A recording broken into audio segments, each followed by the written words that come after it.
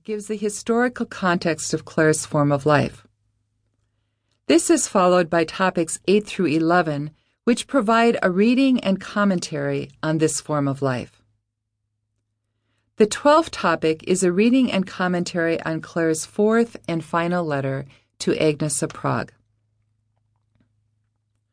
Although Clare of Assisi is well known as a sort of feminine sidekick of the great St. Francis of Assisi, she is not often recognized as a leader in her own right.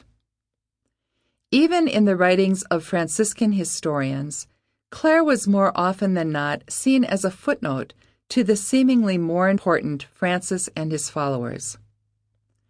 If one examines Iriarte's great book, Franciscan History, the Three Orders of St. Francis of Assisi, for example, one will find that 437 pages are dedicated to the history of the friars, while the entire history of the Clares is recounted in a mere 32 pages. That's right, 437 pages to 32 pages. Within these 32 pages, Clare's life and work covers a mere 6 pages. Franciscan friar Cajetan Esser's famous book, Origins of the Franciscan Order, mentions Clare only as a footnote. In John Moorman's opus, A History of the Franciscan Order, from its origins to the year 1517, a mere 30 out of 585 pages are dedicated to the entire history of the poor Clares until 1517. So the ratio of pages in Iriarte is 437 to 32, while in Moorman the ratio is 585 to 30. More recently, Debonnet's work, From Intuition to Institution, The Franciscans, develops its thesis regarding the friars' institutionalization with seemingly little awareness of the critical effect that this institutionalization had on the early Franciscan sisters. From these seminal examples, it is perhaps easier to understand Clare's history and literature, why it is so little known.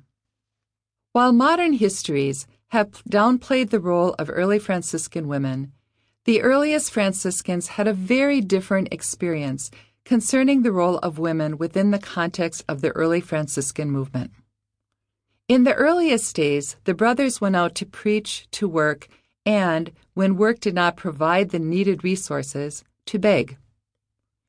For their part, the sisters provided the brothers with a place to stay when they were sick, exhausted from their journeys, or needed spiritual encouragement. While the sisters needed the strength of the brothers for carpentry work and other heavy labor in their monastery, as well as for begging services for their needs and pastoral care, the brothers relied on the sisters for health care, lodging, and spiritual guidance.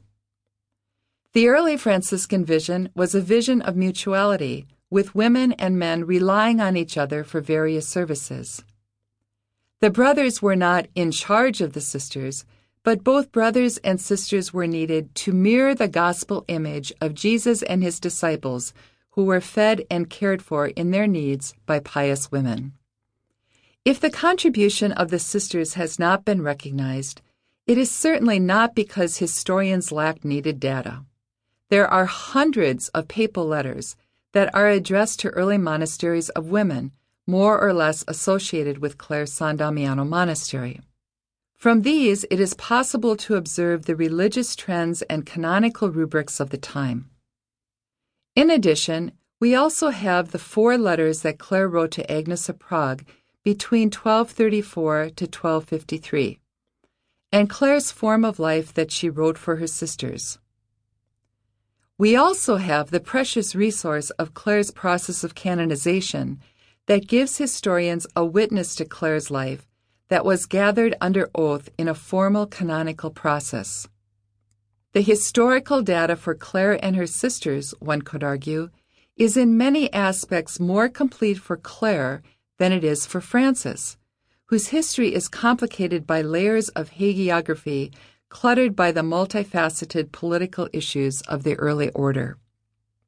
In fact, the sisters of various monasteries who were connected with the Franciscans have overwhelmingly more papal documents